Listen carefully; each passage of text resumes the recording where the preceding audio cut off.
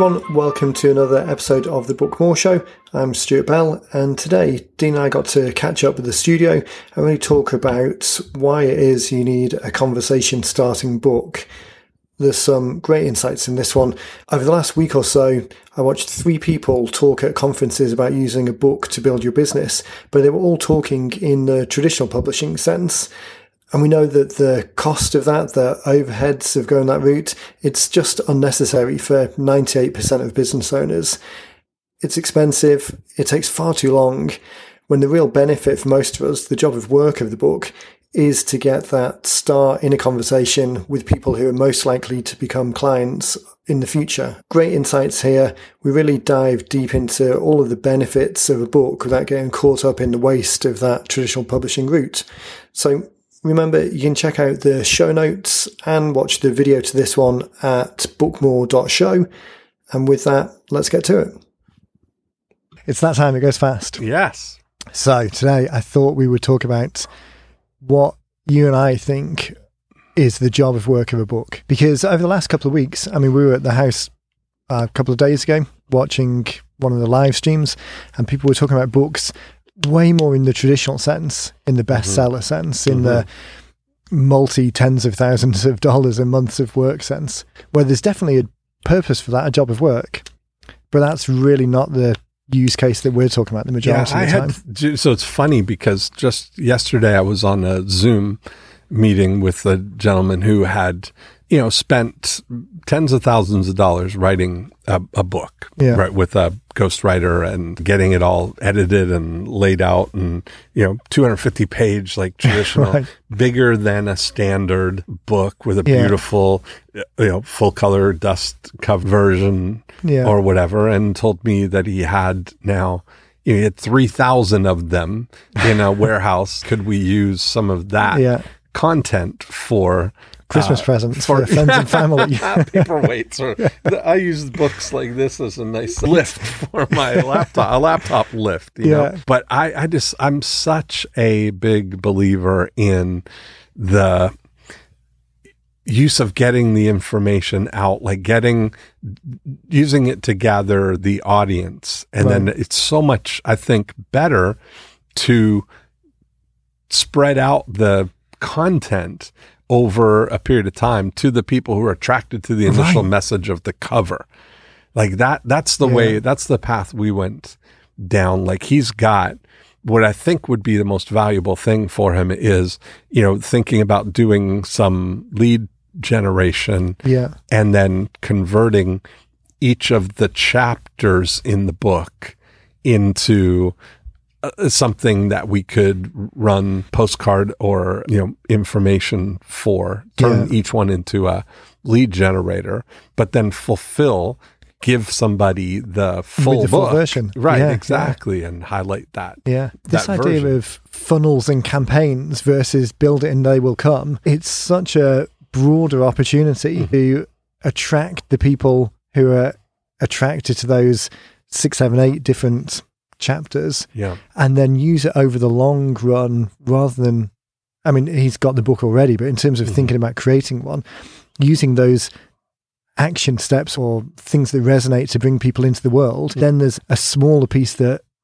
advances the conversation, but the long tail of the engagement with people over the longer period, just the short run, the opportunity to use the additional stuff rather in that funnel. We get people a lot of times who come saying, hey, I've been doing the same presentation for 5 years. I've got it down. I've got it recorded. There's a great recorded version. I just want to use that. And I can't think of the last time we did one of those because it always turns into more problems than just recording something fit for purpose. Yeah. But definitely don't not use that content, but just use it outside of the book. The book is, its job of purpose is to start the conversation, not to convert in the pages. Few people read it. Right. The overhead of doing full traditional version, both the time and expense and the delay and the then you've got them and they're more expensive to print and they're a bigger commitment, printing wise. So inventorying them, you get so much time to get to the point where you've actually got the book in your hand. Yeah. And then going out. Now, there's a lot of good things that can come, from writing a perennial, like writing a category. Defining book. Yeah. Like because we were talking about you were talking about what we were live streaming was the Joe Polish, the Genius Network annual event. And in that room, there's a lot of people who have written New York Times bestselling books and are, known for that, but they've got reach. They've got an audience like that. So when they write a book, it automatically catapults lifts to that. Yes, exactly. Yeah. As opposed to, I think what people think about that is that, well, if I have, they're looking at correlation as causation. Right. They're looking that, well, that guy's rich and famous and he's got a New York Times bestselling book. Ergo, if I have a book and it gets to the top of the New York Times, then I too will be rich and famous, even though I'm neither right now. Yeah. And so it's not cheap to get a book to be on the New York Times. First of all, just the fact of writing the book itself is going to be, probably in the $30,000 to $100,000 is what the people who are doing that are doing that in just creating the book, and then a year probably in reality of time to get that going. And there's a place for it if you are already an established idea in the marketplace, But I just feel like we've uncovered a shortcut, a fast pass to get the psychological outcome hack that you're looking for by realizing that the triggering mechanism of the title of a book is what does the job of work that you're hiring the book to do. If you're in a point where you don't have a big audience, you're hoping to gather an audience. Then that's the lowest. I was just writing in my journal about this, like some of the reliable, repeatable models that I've developed, and if I had anything that would be the fastest path that I would take for any market. If I were going into any market, I would take all the profit activators. I'd look at profit active one, select a single target market. So I'd zone in on who is that person that I'm trying to reach. Then I would think to myself, okay, what are the hopes and aspirations of those people? What are the thoughts, the questions that they've got, the things they're pursuing, the problems that they have? I'd create this whole word palette. That avatar of where they are and what their thinking is, trying to intersect the same place. Observing them, getting all of those, identifying, do I have visible prospects or invisible prospects? And if I've got invisible prospects, then where are they hidden? If they're fish, what pond are they in? This kind of thing. And then I would look to create a title of a book that would definitely be compelling to that audience. Groups. And I would write the minimum size book that would do the job of work to get that. As long as I can have a book that has that title, 95% of the job, saying 95, I'm being generous with the 5 because I believe that 100% of what they're responding to is the title and the fact that it's a book and you've delivered a message to the right audience that's compelling, right? We were talking about Dr. Milky at breakfast this morning, and that idea of a book about plantar fasciitis, that's a small book. If you put the plantar fasciitis solution, that to the people who have that problem, it's jumping off the page to them. And they don't know or care that it's 250 pages or 50 pages. Doesn't matter. The job of work is just to get people to say, I want that. Then, when the money, rather than spending the money to write the definitive work, plantar fasciitis or whatever your topic is, to spend the money on gathering the audience. Knowing that if we can identify 1,000 people who have a recognized, acknowledged interest in the plantar fasciitis solution or the adult acne solution or the, Longboat Key beachfront condo report or the 90-minute book, any of those things. We get 1,000 of those people and then nurture our relationship with those people for over the next 100 weeks, that so many of them are going to do something. It's like so for $5,000, we can turn that into $155,000 or more in that period of time. Because the book in that overall funnel is doing its job of work of collecting the interested parties up front. Yeah. And then the longer tail of engagement is done with all of the other things around it. Yeah. But the book is amplifying that message and starting the relationship off from a place of giving useful information. Yeah. And the minimum viable book that you were talking about, the minimum viable content, is just that, the starting point that makes the people who opt in feel like they've been delivered the answer they expected. They're not feeling that they're bait and switched into something else. They've got value from it, but they're clear understanding that there's way more of the picture, way more of the journey over here. Yeah. And here's each little step. Here's the next step. Yeah. That once somebody's in there, what's the next thing? Now that we're looking, I'm just kind of going all the way through the 8 profit activators. Select a single target market, compel them to raise their hand. That's the only job of work of Profit Activator 2 is to get somebody to raise their hand.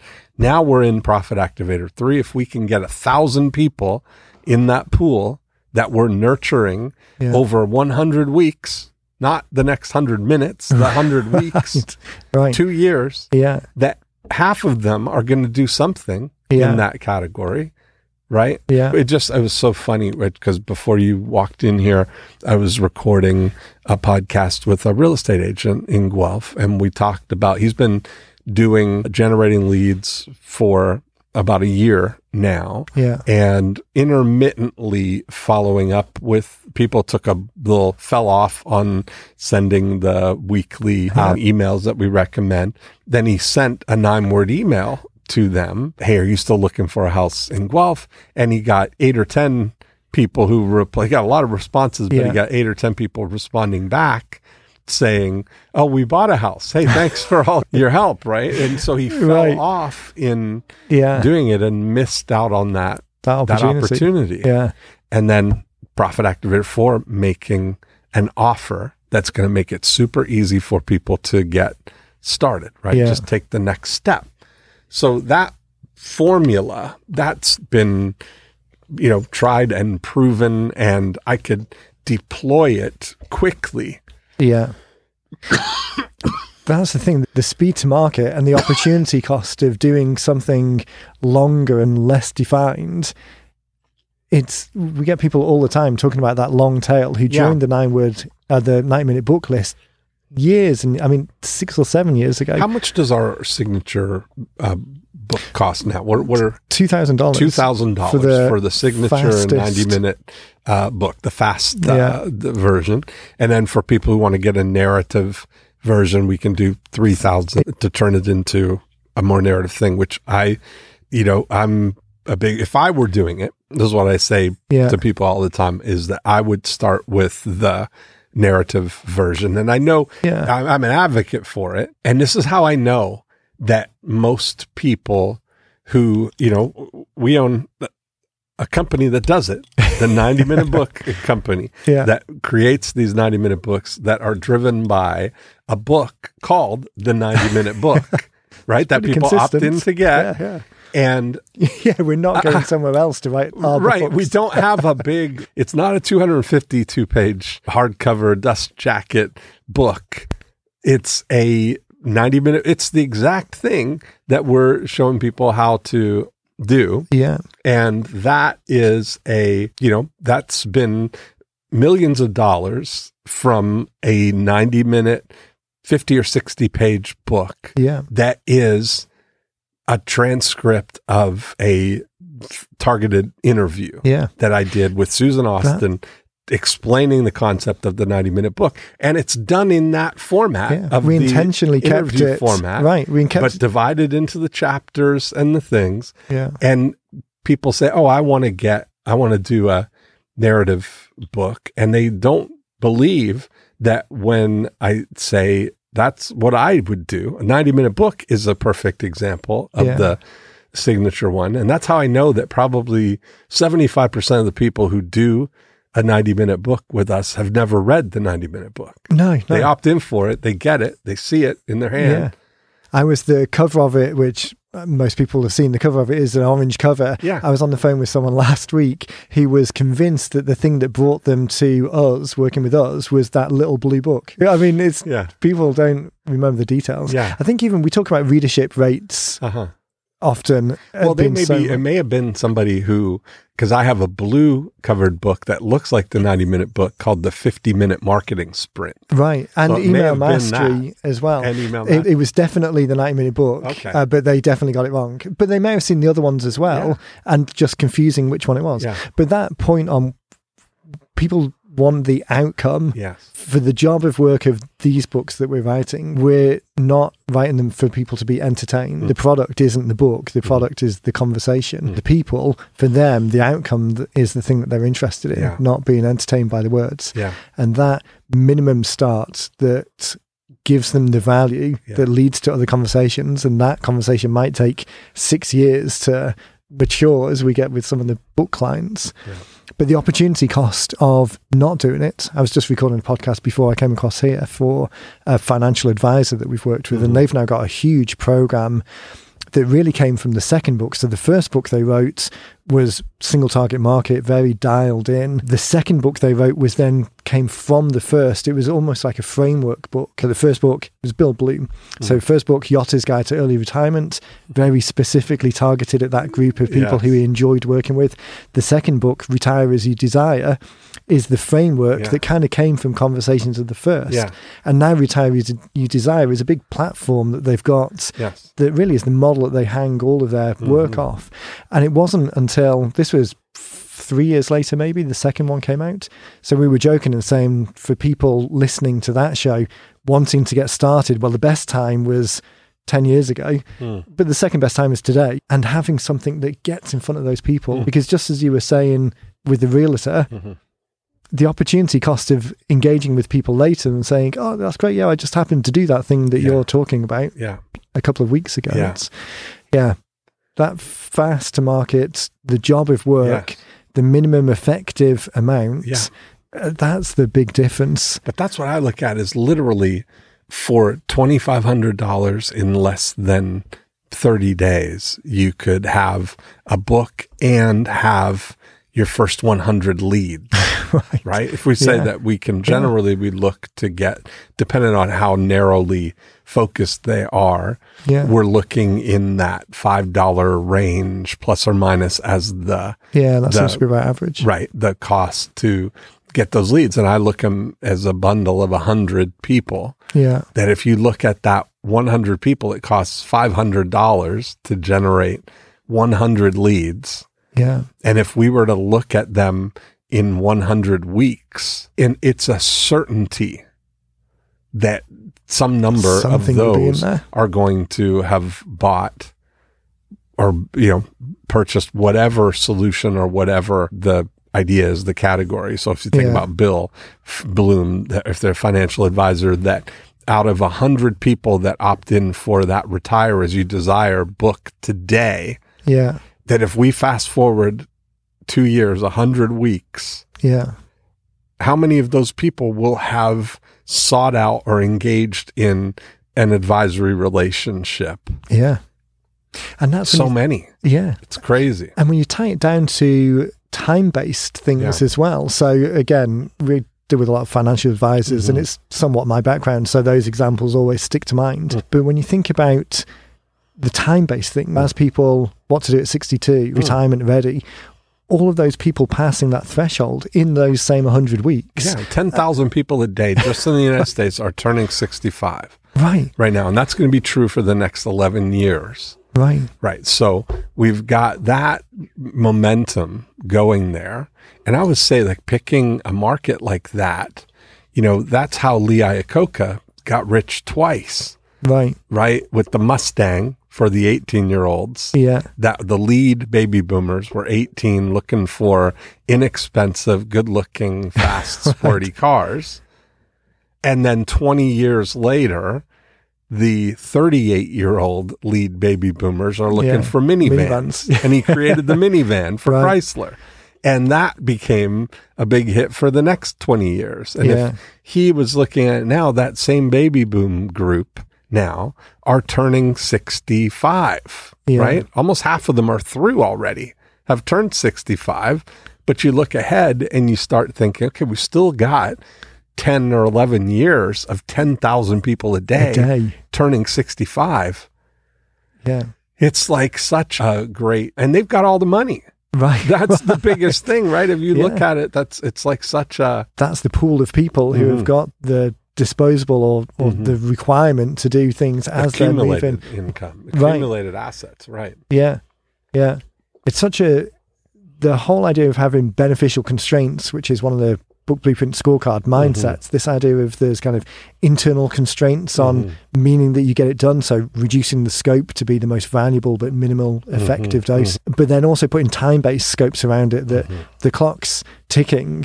I was just with my brother at the weekend, so I'm 47, he's 40, his girlfriend's 5 years younger than that, so we were talking about kids. So our youngest is 13 and Phil's youngest is 6, and Phil's girlfriend was talking about that age, and we worked out that the age difference between the two of us is the same age difference from when Lucy and I got together and the youngest age that Arbery was to now, and that time disappeared. I think in a kind of clock ticking sense. So I had this conversation with the financial advisor yesterday, who I was, doing some illustration showing him that, 62 to 67-year-old as a target audience right now.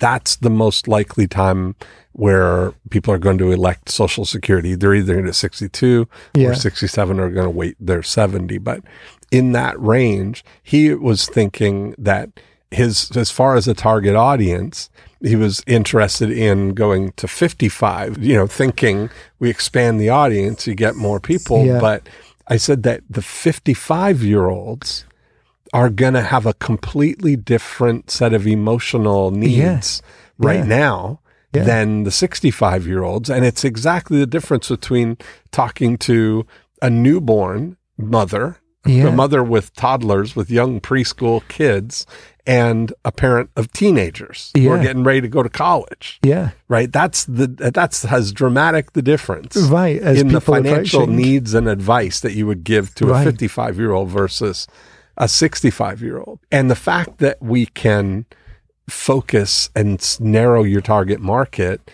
that I think 55 is a good bit thing. Difference. You know what you don't hear anymore? I don't see it anymore, but when the financial advisory business was getting started, the target group, the message that was being talked about in the 80s and 90s was this idea of Freedom 55.